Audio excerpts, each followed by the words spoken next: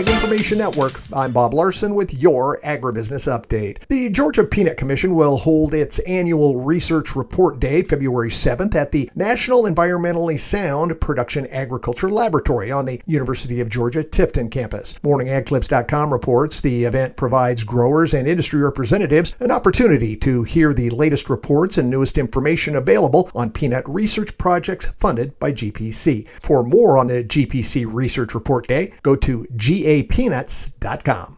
The American Farm Bureau Federation concluded its 2024 annual convention, setting policy direction for the year. Passing a farm bill is the top priority for Farm Bureau members, followed by labor and artificial intelligence data privacy. Delegates voted to create new policy to address the growth of artificial intelligence in agriculture, which has the potential to enhance farming practices and conserve resources. Delegates also voted to stabilize wage rates for guest workers.